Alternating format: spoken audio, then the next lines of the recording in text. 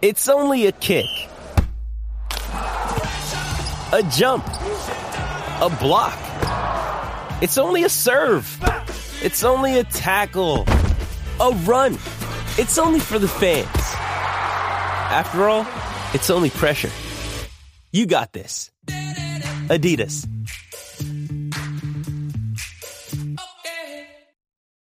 This episode is brought to you by Shopify. Whether you're selling a little or a lot, Shopify helps you do your thing, however you cha-ching. From the launch your online shop stage, all the way to the we just hit 1 million orders stage. No matter what stage you're in, Shopify's there to help you grow. Sign up for a $1 per month trial period at shopify.com/special offer, all lowercase. That's shopify.com/special offer.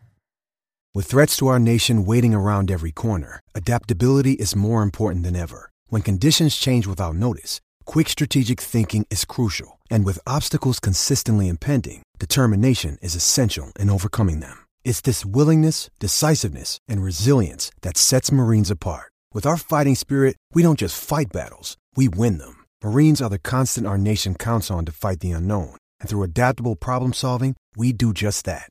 Learn more at marines.com. Hi there, I'm Brian Urbana, and you're listening to the Maul Over Codcast.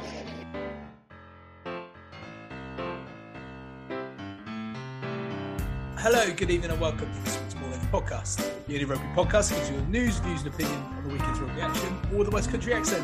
You can find us on Twitter. We are at Maul Over Podcast, Maul Over Rugby Podcast on Facebook, and you can find all of our podcasts on Anchor, Apple Pods, and lots of other podcast areas.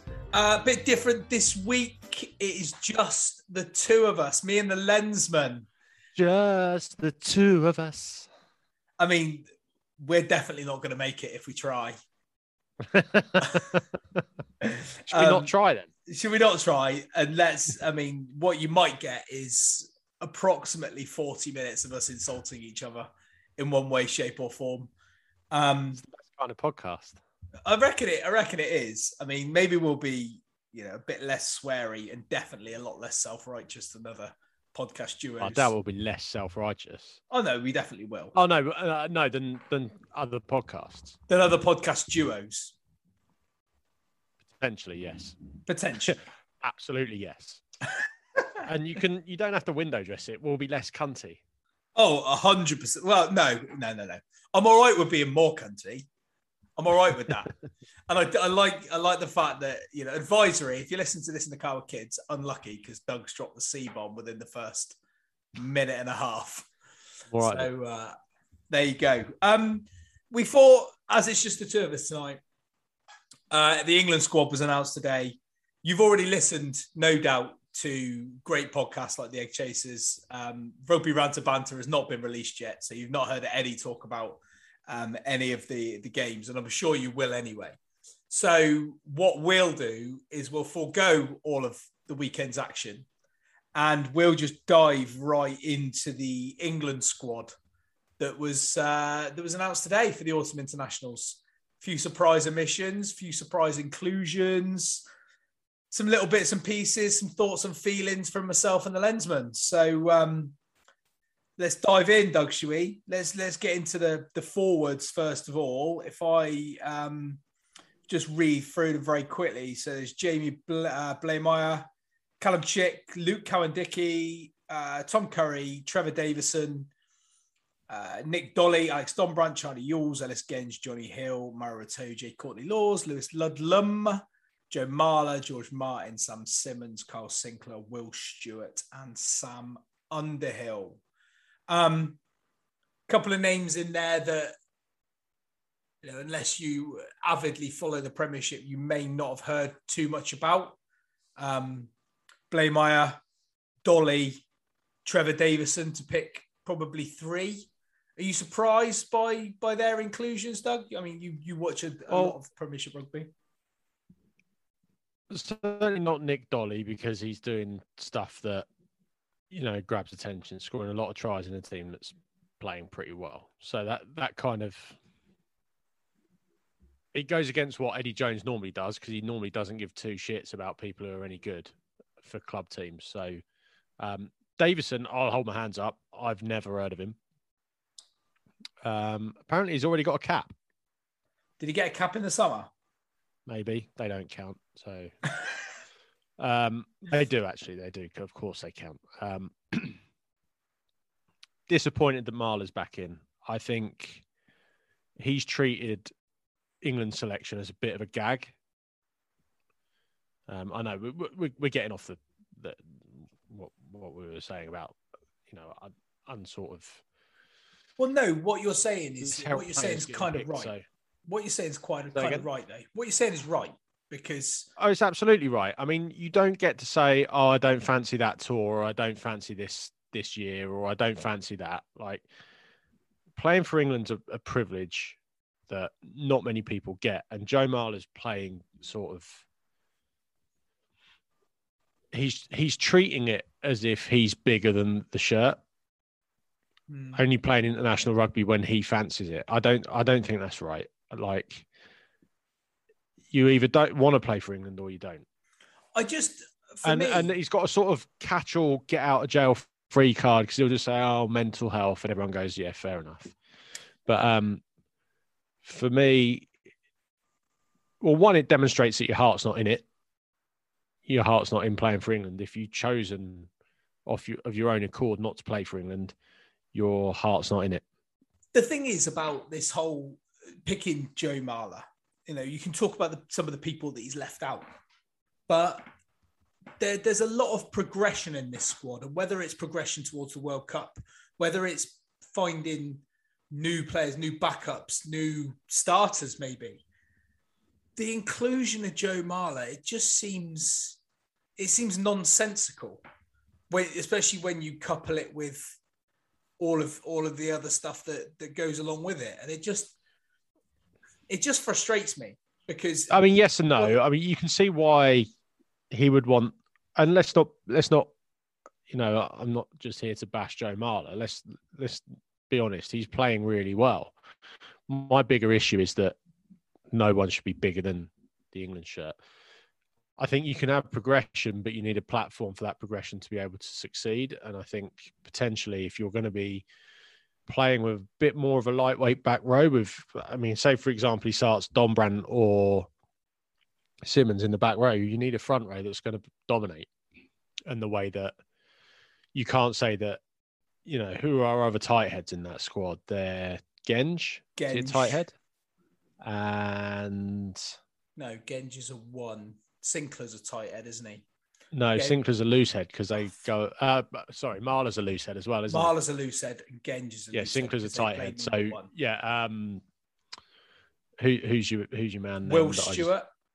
Will Stewart. You need a platform that's going to dominate in the front row, and our second row will dominate, which enables us to play a slightly lighter weight back row if he wants to play a more expansive game. So if you're going with a back row potentially of Dombrandt, Underhill, Curry, then you can see why he would pick Marler.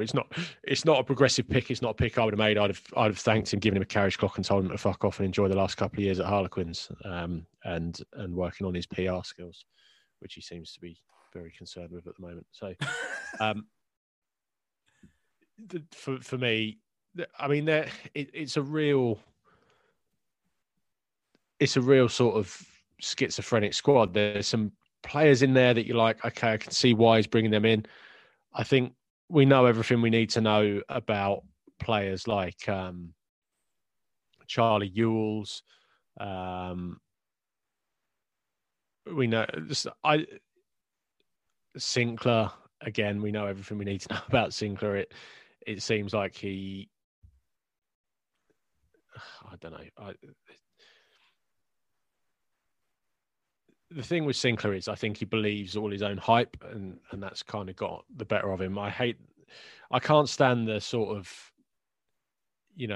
that look that he's got where he almost seems like he can't be bothered to be there. Like, I'm going to scrum now. I'm going to look really nonchalant and cool about it. Look at me chewing gum. Aren't I brilliant? Bit too much of that for my liking. He sometimes has that Johnny Bairstow vacant stare. When he's been pinged for a penalty. It's another one of those. He's another one of those players and there are a number of them in multiple sports who just think they're bigger than the game, who think that they're so good they can behave and carry themselves however they like. And I seem to remember last year saying this England rugby team is one of the most unlikable rugby teams there is, or one of the most unlikable sports teams there is going. And the funny thing about it is, with the players like Don Brandt and Curry and Cowan Dickey, Chick, Johnny Hill, Ludlam, Simmons, Underhill, they're players who wear their heart on their sleeves, and they, they're still. I'm surprised that Tom Curry's got 30 caps already, but he still feels fresh, like he's trying to prove himself. Yeah. And I think with people like Sinclair and Marler, it almost feels like, well, I'm owed it now, And there seems to be, and you can say that Blemeyer and Davison and Stewart. I mean, Stewart's got 12 caps out of nowhere. The front row for quite a while. So Mako Vunipola aside, obviously he's one of the glaring omissions from this squad. There's not been an awful lot of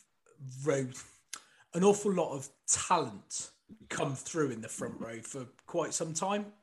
You think of how long England were, and not necessarily stuck with, but how long Dan Cole played for England for. Harry Williams has been in and out from Exeter, Hepburn from Exeter, Ben Moon again from Exeter. Then you had Sinclair and Genge, people clamouring for them to be in. People talking about Beno Abano, who's literally, I know in that Bath pack, he's getting his head pushed through his ass in scrum time against whoever's pushing against him. And I just wonder whether the likes of Marler, Sinclair, Vunipola, Cole, all of these guys that have been in possession of those shirts for so long are so comfortable, or have been so comfortable, because there isn't a lot coming in behind. Whereas if you look at England's back row and all of the options, we've had back row options all over the place in any combination for quite some time. Curry is at the pinnacle of that. And you talk about him proving himself and remaining fresh. Underhill the same. Is they have to, because they could a couple of bad games and they could quite easily be not just dropped out of the team, but dropped out of the squad. And that doesn't seem to happen to any of those front row players. Obviously, Mako Vunipola aside now, and rested on their laurels. Well, I think the problem with the front row is that the Premiership's a must-win league, so you can't really experiment with props. Well, yeah. So the minute once players get, there are the players out there. There's players out there that haven't been tried.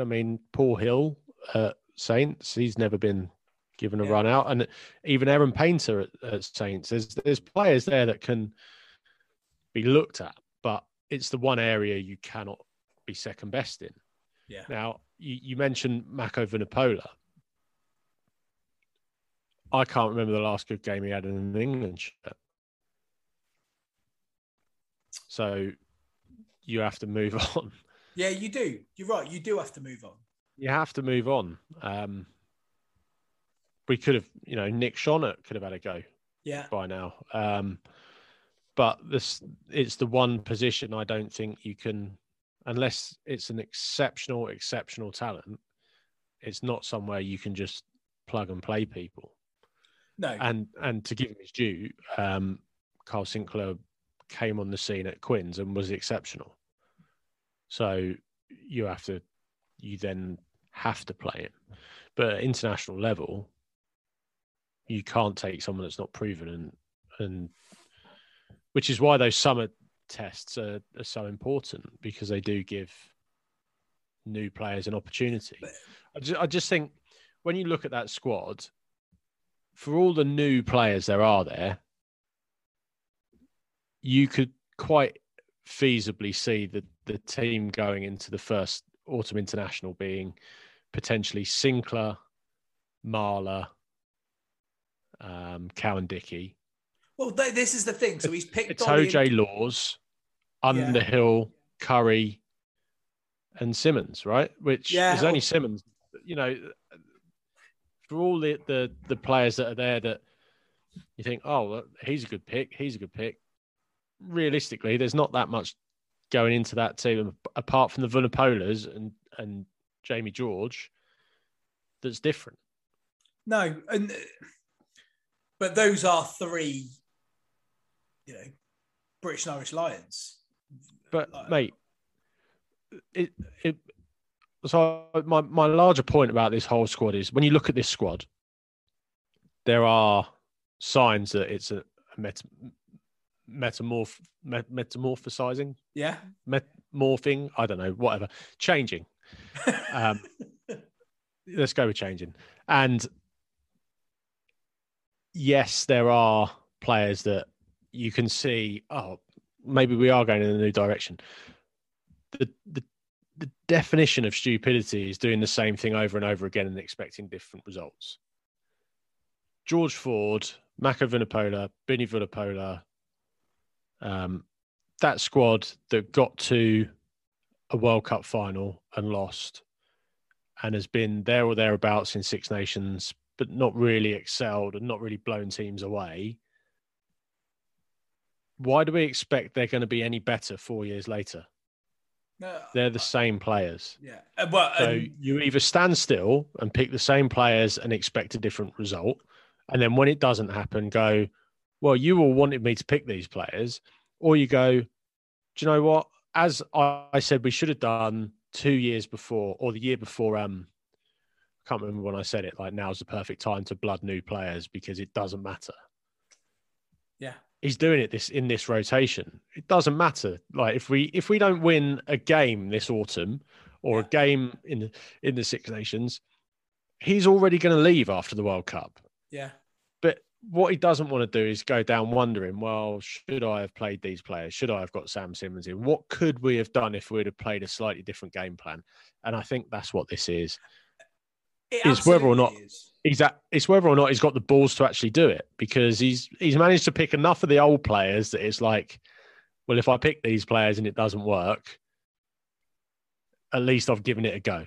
Yeah, is he trying to avoid potentially throwing the baby out with the bathwater and going, well, if I keep Marler around, I'll keep Farrell around. Farrell is still a relatively young man. He's 30, just 30. Well, I think Farrell was never going to go because he's he's almost like he's the Johnny Sexton of this England side. He's the leadership. He's the glue that holds it all together. And I think what I said with Marler is probably true, where you make sure the front row's solid, and then with the second row players we've got, that's always going to be good. And then you can be expansive in the back row. You can be a bit more lightweight because Marler, Sinclair, Cowan Dickey are going to hold their own against most teams. Yeah. I mean, I worry, you'd say Cowan Dickey there, where Cowan Dickey went off for Exeter against Wasps at the weekend with an injury. I don't know what the prognosis is on his return, but the chances are he could be injured for some, if not all, of the autumn internationals. Yet he's still been picked. Does that pave the way for George to come back? Like, who else is out there? So he's got Dolly. We'll play Tonga first. So Tonga first up, and you could suggest a bit like the summer, he could pick a team like the summer against Tonga, and the likes of Davison and Dolly and Don Brandt. I'd like to see George Martin get them all in there, get them all used to playing international rugby, and I'm all for this. And I know Ben, if he was here, would disagree entirely around result. Oh, it's a result. We want to win. We feel like we need to win every game. Don't really care. Autumn internationals, I could not care less about. No, right? I couldn't care less. I don't see, but there are some players in that side that I just like. Yes, Nick Dolly's playing well, but if he never plays for England, I'm not going to be like, I wish Nick Dolly had a good chance. Exactly. What I will be annoyed about is if someone like Alex Dombrandt, who's had 2 years of pulling up trees at Harlequins, is overlooked. I'd be more annoyed if Billy Vunipola was in the side and getting picked. Look, I think a lot of the reason there's a lot of hullabaloo now about, these Saracens players haven't been picked is because they walloped Bath at the weekend. Yeah. Now, fine, you've walloped Bath. Billy Vunipola has not had a good game in the England shirt since pre-World Cup. That's nearly 4 years. Tell me what he's doing to warrant inclusion over a player that is dominating teams regularly and a player that is scoring tries for fun at Exeter. I don't get it.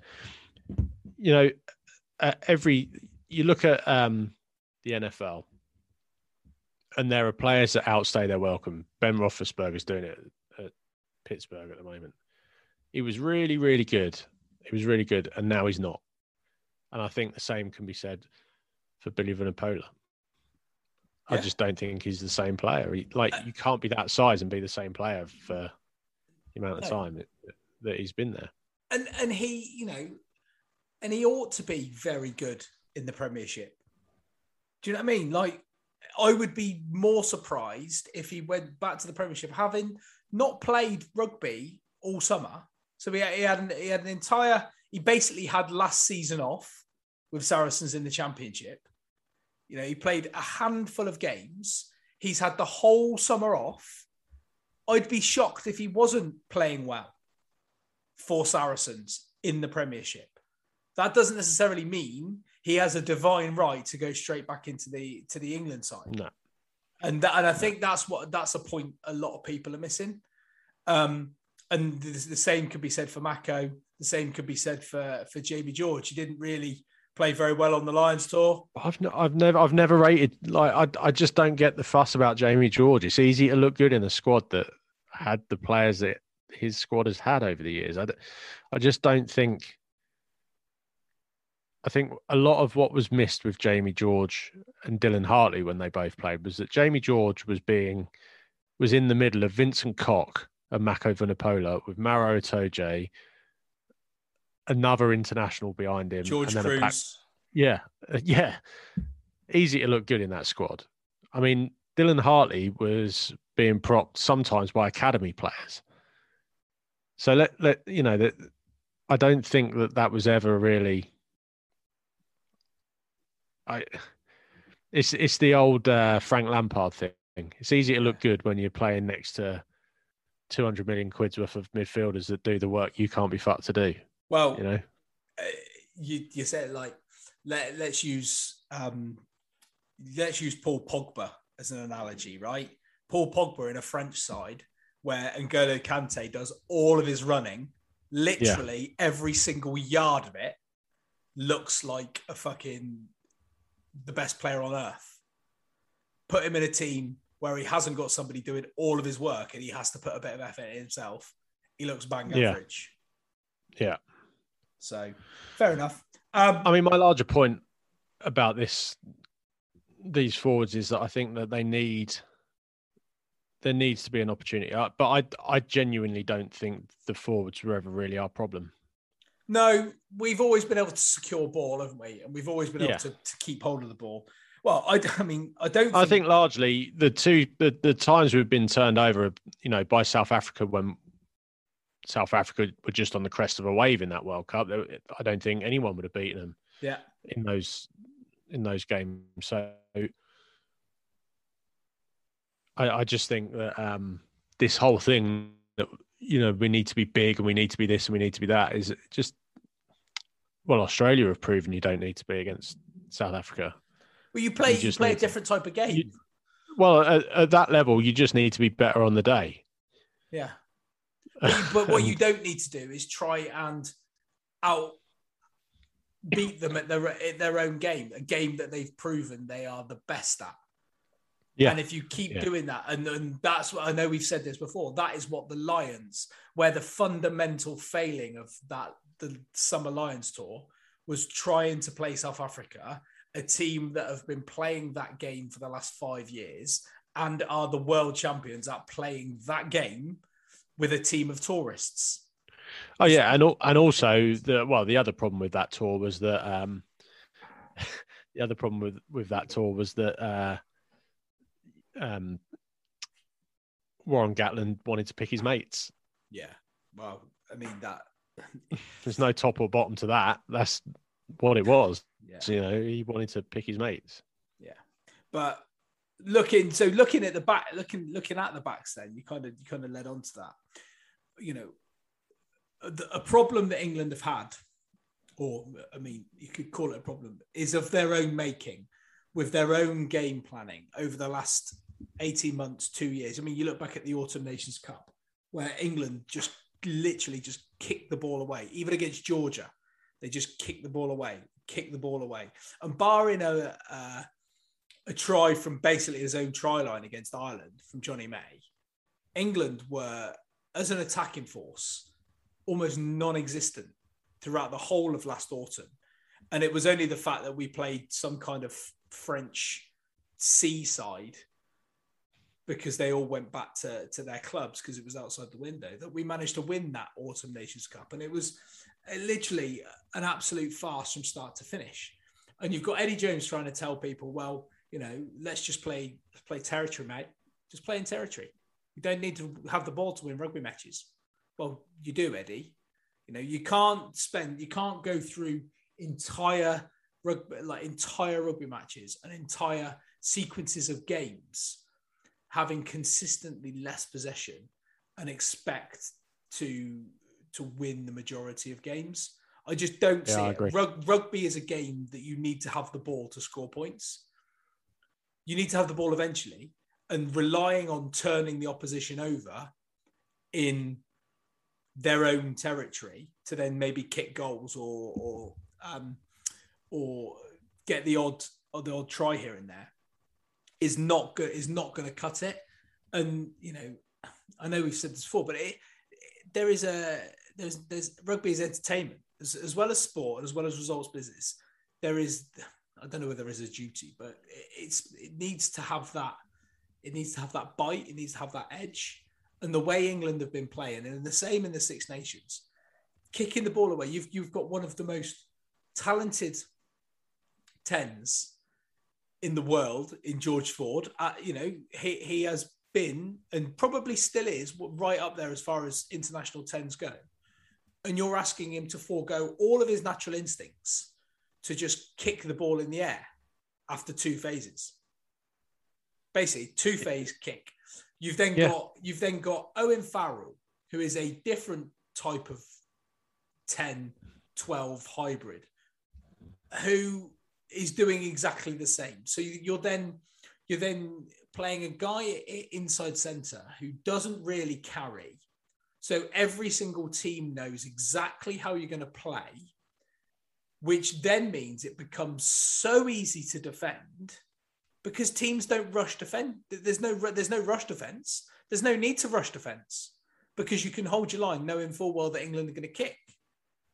Now, my personal preference as far as back makeup goes, I would rather have a playmaker at 10 and a playmaker at 13 with the blunt type of instrument at 12 rather than 10 playmaker at 12 and the blunt instrument at 13. And England have tried it with Tuilagi at 12 and 13. They did it a lot with Ben Teo. If you remember, they played Ben Teo a lot at 13. And then they even tried it with Farrell, Tuilagi, Teo as well, didn't they? With that combination. And this is where I think Henry Slade has been a little bit sent to the wolves. Maybe the likes of Joe Marchant, Jonathan Joseph fallen out of favour with Eddie Jones. Is that you're taking away? You've got attacking weapons in the outside channels, and you're literally just neutralising them. They may as well not be there in the Six Nations and the Autumn Nations Cup. You may as well not have played Henry Slade at 13. You may as well not even have had a 13. Because you might as well have played with three backs. Yeah. Well, you could have played with a 10 and a 12. Your wingers are basically just kick chasers to put the pressure on, and then you have Malins at fullback or Daly at fullback, and it's such a negative view of playing rugby, and I just hope that in this autumn, I hope we see Marcus Smith play all 3 games, regardless of. Well, I know, but regardless of performance, regardless of result, I'd love to see him play all 3 games. Chuck him in there, get him in against South Africa. If you're going to play Farrell outside him, well, you're going to have to do that. But the fact that he's already said that Owen Farrell is the captain, he's the England captain, he's going to be in the team this autumn. I get the feeling that it's going to be Farrell at 10. And everyone said, oh, no, it'll be Farrell at 12. It'll be Farrell at 10, Tuilagi at 12, probably Slade at 13. Which I don't for all those names that everybody wanted in, it's still possible that in the first autumn international, it'll be Youngs, Farrell, Tuilagi, Slade, May, Watson, and Malins. Yeah, it's highly possible. So for all the bluster, for everything else, let's remember who he is. He doesn't like being wrong. We could still have a team that pretty much essentially finished the last international that England played. Yeah. And everything else is like, look, I am picking the players you want me to pick. I just don't see it. I find it difficult. I can see Furbank being on the bench because he covers fullback, centre, 10. Yeah. And I can see who would be the other? Well, I mean, you'd have to pick either Quirk or Smith on the bench, wouldn't he? Well, it would be Randall. I could see it being Randall. Quirk or Randall, sorry, yeah. Be Quirk or Randall with Smith, and then Stewart or Furbank or Freeman, because Freeman's another one that could play. Yeah. I mean, obviously, he comes from the Saints, isn't he? So the only one I see not playing is probably Mark Atkinson, which I find is talk about progression. You've got as much as you might think, good on him. He deserves a shot. Whatever. I just don't. There are players out there who would bring more. You've had Ollie Lawrence in and around that squad for 2 years, 3 years, however long he's been in and around that squad. Yes, he's playing for Worcester, who are absolute dog shit. But have you just decided that he's not in it anymore unless he's injured? I don't know if there was an injury to Lawrence. I just think as England fans, we should be well aware of what the deal is with this England side now. You are not going to get what you want. You are going to get what Eddie wants, and what Eddie wants is the players and the style that he's been playing for the last 8 years or over. It feels like Eddie Jones has been in charge of England for fucking decades. Let's be honest. I'd be happy if I never saw him at another rugby match ever again. I've lost count of the amount of hours I've watched shots of Eddie Jones sitting in the stand trying not to look like he's looking at himself on the big screen. I mean, we don't need to see it anymore.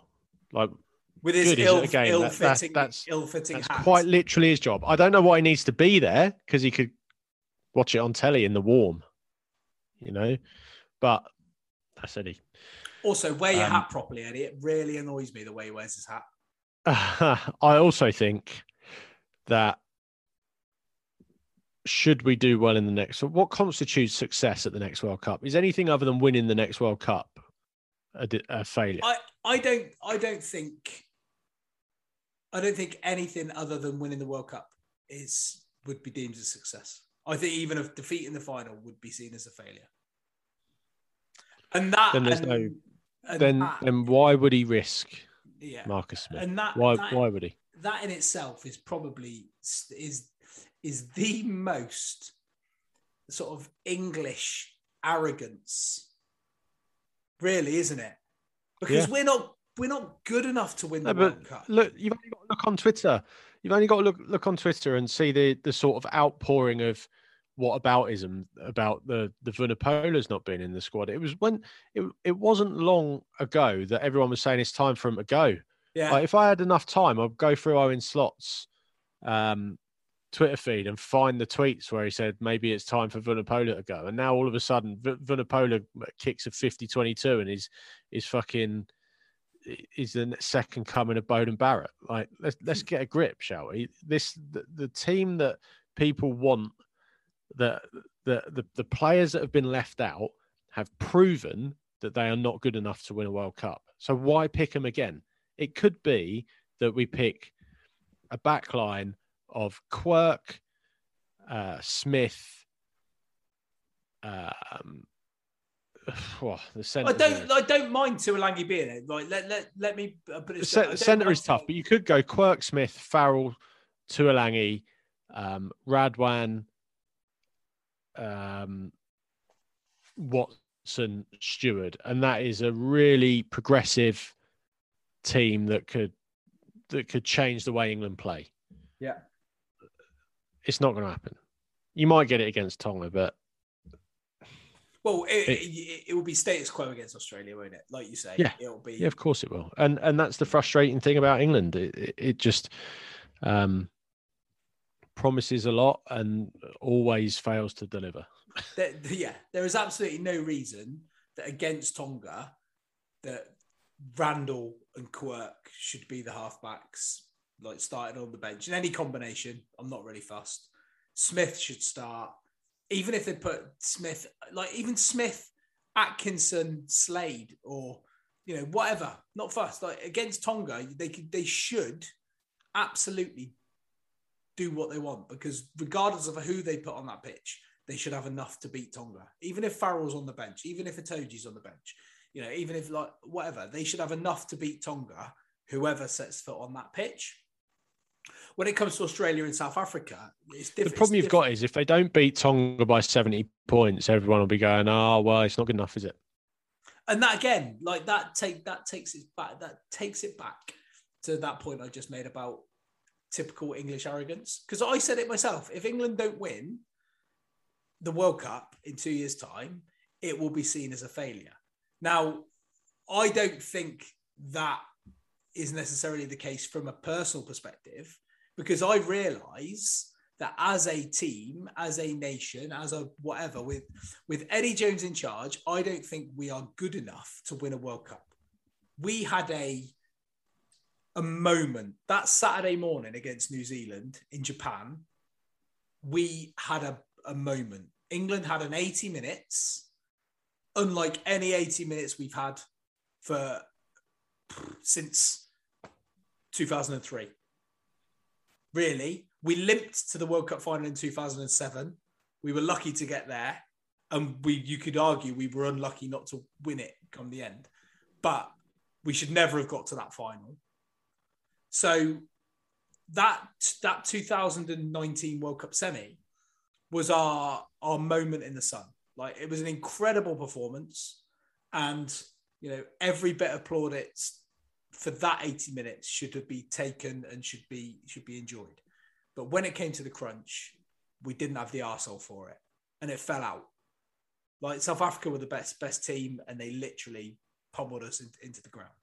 So where do we as a nation get off suggesting that, like, as a media, and there will be people all over the media that say that what we just said around England not winning the World Cup will be a failure. Similarly, we're playing Tonga, we should put 50 points on Tonga. If there was an acceptance among supporters and among the media that says, actually, we're going to play this experimental side against Tonga, we should still win. But Tonga will be a big physical team. How do these youngsters, and they're not youngsters. We're not putting kids out there. They are professional rugby players whose job it is to play rugby, and they've been picked for England because they are good at it, So we're not just throwing in a bunch of fucking maul over invitational 39-year-olds and saying, "Go on, lads, have a go." Well, Joe Marler. We're throwing in exceptionally talented rugby players that should have enough skill to win the match. Where they need to learn and improve is around intensity in test match rugby, is around decision making, is around all of these things that comes quicker when it's on the international stage, when it's not in front of 8,000 people at Franklin's Gardens, when there are 70,000 people at Twickenham, it hits a little bit different. And that's the point, right? That is where everybody needs to learn and accept, actually, it doesn't matter. The result doesn't matter. Autumn International's results do not matter. Let them let's learn. take it for what it is, an opportunity for the RFU to make a bit of bunts. Yeah, absolutely. So, look, with that in mind, who are you picking? What would be your team for the first day? So Tonga, I am picking. Well, no, for the Australia match. For the Australia game, right? So I'm picking Cowan Dickey, if fit, is starting at hooker. That's inevitable. I'm picking Genge and Sinclair to start. I'm picking Itoje and I'm picking Courtney Laws. I'm picking Tom Curry at 6, Sam Underhill at 7, and Alex Dombrandt at 8. I'm picking. I'm probably picking Ben Youngs at 9 against Australia, with either Quirk or Randall on the bench. I would pick Smith at 10, Farrell at 12, Tuilagi at 13. If Farrell, based on the fact that Farrell is going to play. So if you're asking me who I think Eddie will pick or who I would pick myself, because if it was me, I would pick Slade. I would pick Smith. I'm asking you to pick your team. Right. Okay. Well, so at the moment, I'm then picking Quirk, Smith, Tuilagi, Slade, Radwan, Watson, Stewart. Because I like that, the fact that they can go wide from Smith to Slade, but they can also get straight up the middle with Tuilagi. And I just think Farrell slows it down. You could see it with Saracens. Yeah. I'd go the same forwards. Definitely. I'd have Ludlam on the bench though. I'd have Ludlam, Laws, and 3 front rows. You'd have Laws on the bench. But you starting Johnny Hill. Sorry. Johnny Hill on the bench.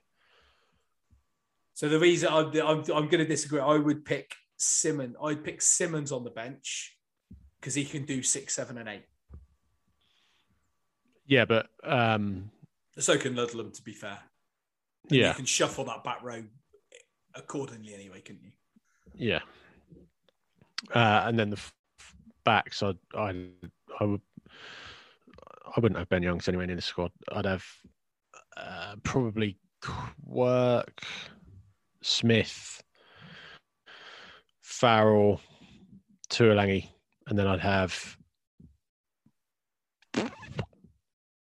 probably Radwan, Stewart, and I think Malin's on the wing, maybe. I mean, I really like watching Max Malins play.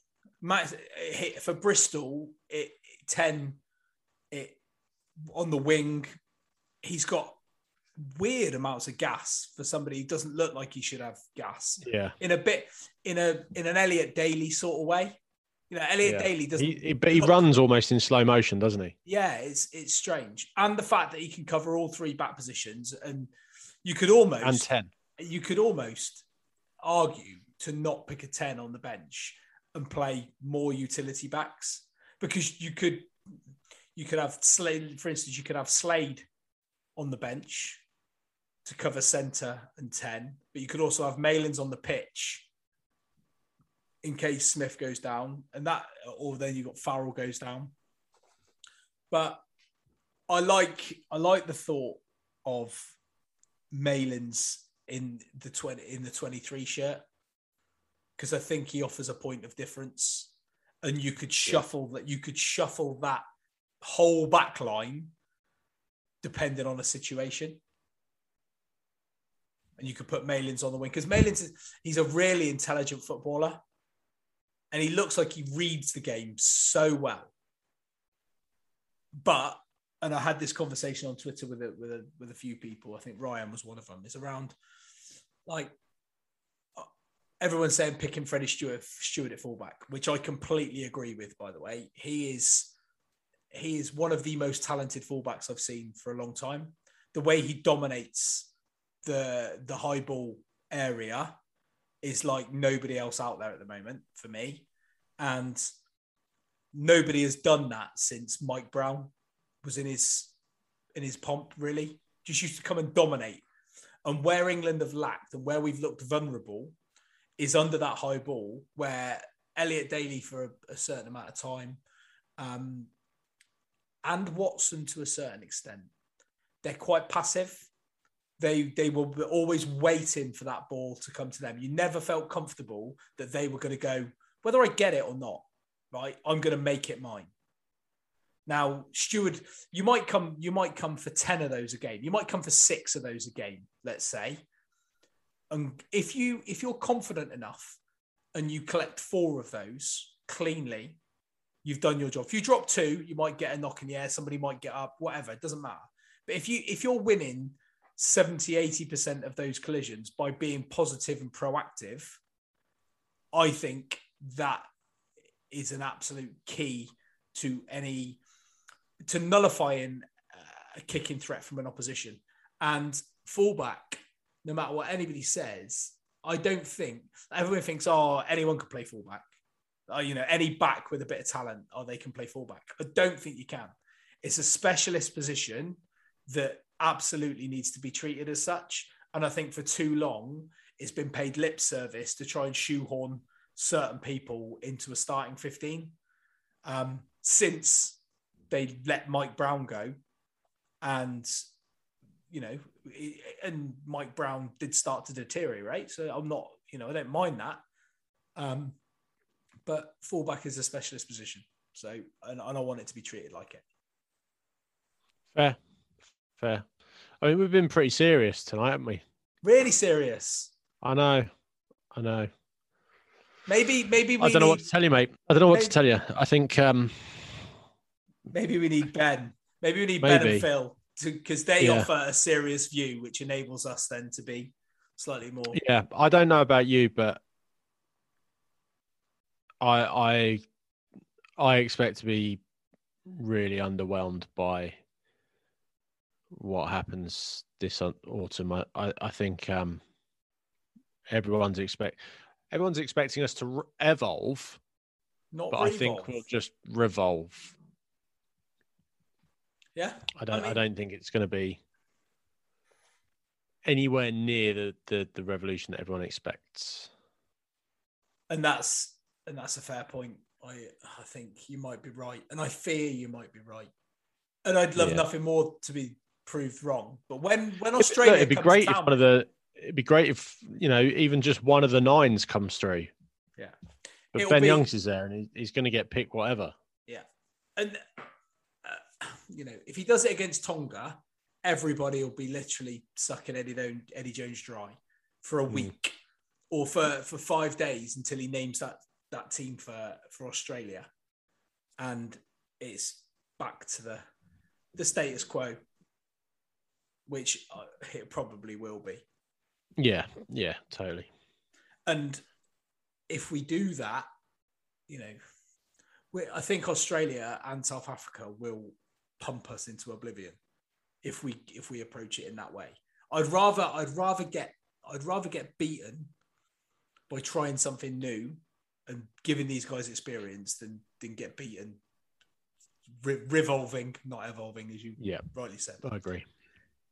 So there we go. We stop banging on about it now, anyway. Let's do that. Should we do some any other business? Weirdly, this Zoom call is lasted forever, so I don't know what the go on then. What do you want to? Any other? Well, I want any other business about a couple of things. I promise. I mean, can I promise never to mention the Mall Over Invitational again? No, I don't think. No. We should. I mean, it was a successful event, but we finally totaled up all of the money, and we raised just north of £1,650 in total for Rugby Against Cancer. So thank you to everyone. We sold all the shirts. If you want a shirt, we need to get at least 10 people that want a shirt of a smaller size, or want a shirt, and we can do a special order. And as Dougie has said previously, £4 of that shirt order will go to Rugby Against Cancer. So if you want one, let us know. But yeah, really, really happy that we got over 1,600 quid. So that's cool. And my second bit of any other business, as a kid, I used to play a lot of Championship Manager. Doug, I'm sure you used to play Championship Manager as well. What an absolute game. And was it Edios? Was it the company Edios? I want to say it was Edios. Eidos, not Edios. Eidos. The new Football Manager game is coming out in the next couple of weeks. And in celebration, there is a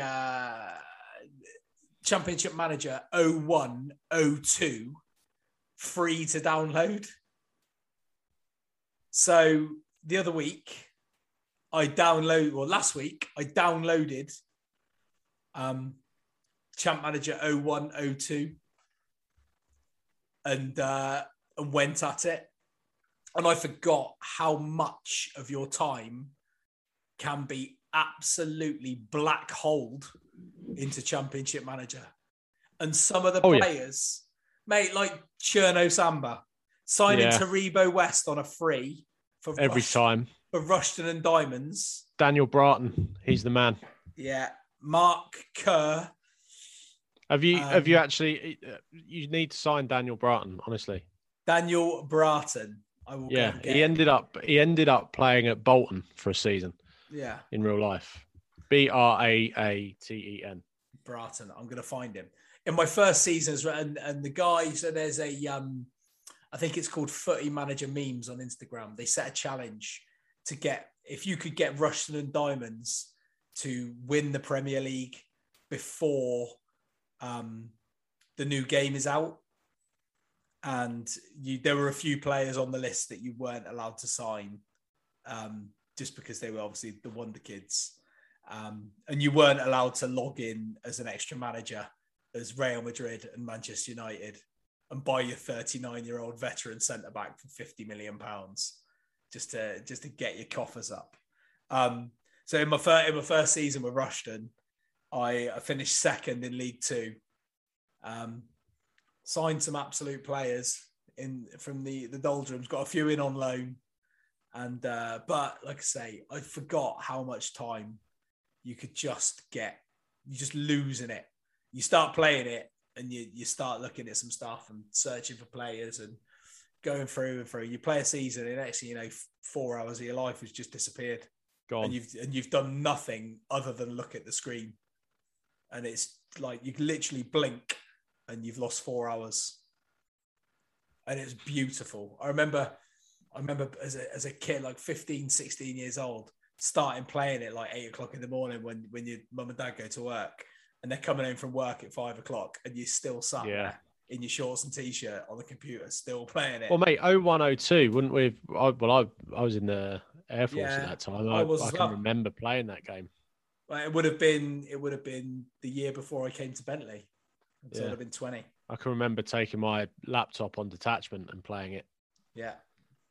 Absolute worldy game.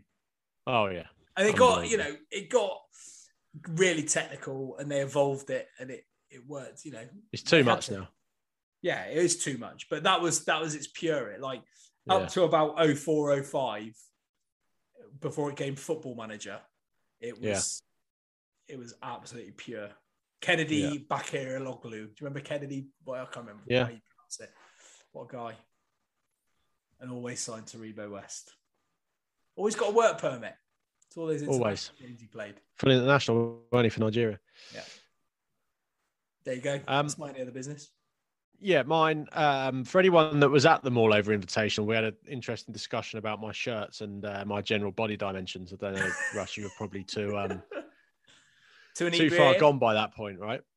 What, in the pub on the Saturday night? Yeah. Yeah, mate. So obviously, you forget I had a mild concussion.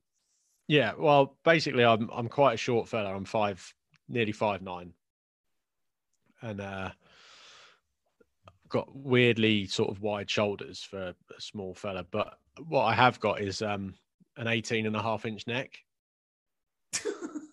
which is a neck roughly the size that should be on the body of a 6'4" human man. And mine is on the body of a 5'9"-ish man. So that scuppers me for buying off the rack clothing. So shirts, I either make at point of sale, there is a decision to be made as to whether I buy the appropriate length sleeve, in which case I can't do the top button up, or I buy a massively over long sleeve so I can do the top button up. And usually it comes down to how it fits me around the waist. But now I'm at an age where sports coats are, they're what I wear. I wear a chino and a shirt and a sports jacket, as if I'm going to a rugby formal or a post rugby match. I can't tell you how difficult it is to buy a fucking jacket that fits me off the rack. Like, what am I going to do? If anyone has got any recommendations for clothing companies that can bespoke you a jacket for less than 300 quid, please get in touch, because I need a jacket that fits me properly. It's either too tight or too wide or too long. Nothing fits. I'm sick to the back. I'm sick to the gills of it. I'd love to just be a normal sized human. Mate, I didn't have an 18.5 neck when I was 20 odd stone. No, mate, it's ludicrous. Look, if I just slightly compress my neck, it's wider than my head. My neck's wider than my head. Fucking Ram Man. I know, it's frankly outrageous. That's incredible. So yeah, anyway, I've got a golf dinner to go to, right? I mean, that is the most ludicrously white middle class thing I could possibly do. But I've got a golf awards function on the 5th of November that I need to go to. The last sort of blazer that I bought, I was carrying a bit of extra timber. So, I mean, essentially it looks like a sack, a Hessian potato sack with me in the middle of it.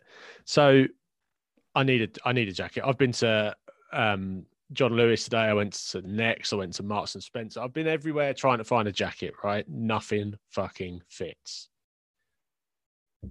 Get yourself to Matalan. Well, we were trying to find where you got your jacket from that you wore to the Mall Over Invitational, Russ. I think that was a Matalan special. Got to be honest. Matalan, mate.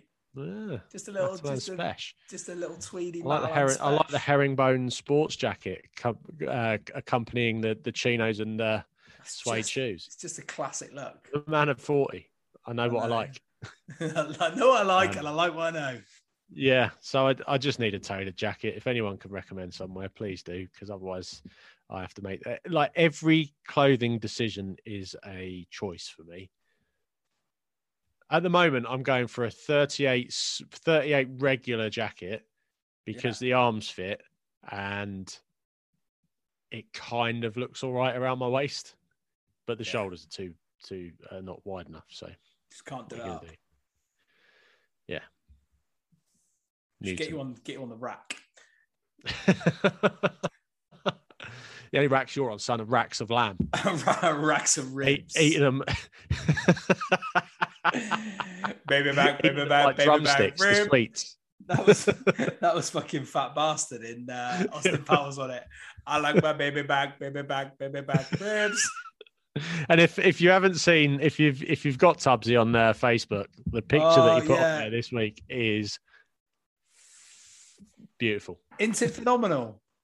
Like, that was me. I reckon that was me at my absolute peak. Yeah. And 10 years ago. When you look back and you think that when I was at the peak of my physical fitness, I looked like that. Yeah, my body would never have been in better condition had I looked after it, and I did that to it. Yeah, I'll tweet it tomorrow. Imagine how good you'd have been at football if you'd have, looked after yourself. I'll tweet it. Like, you would have seen said picture by the time this goes out, and this was me at the age of 29. Stood next to or playing in a charity football match against Darren, and luckily, when Twitter, when it crops pictures, yeah. Should we just guess who that? And that's what we'll do. Yes. Guess Hashtag guess who, and it's not Richard from Guess Who, right? That'll do, Doug. I don't know how long we'll be going for, but we're going for long enough as it's just the two of us. We will see you all next week. There's a load of Premiership action, and we'll probably see some fallout from the England squad to see who the injured players have been replaced by, and so on. So we will see you all next week. Go well.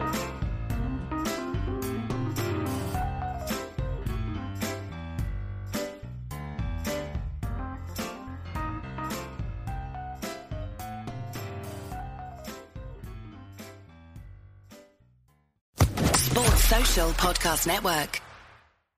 With the Lucky Land Slots, you can get lucky just about anywhere. This is your captain speaking. We've got clear runway and the weather's fine, but we're just going to circle up here a while and get lucky. No, nothing like that. It's just these cash prizes add up quick. So I suggest you sit back, keep your tray table upright, and start getting lucky. Play for free at LuckyLandSlots.com. Are you feeling lucky? No purchase necessary. Void where prohibited by law. 18+ terms and conditions apply. See website for details.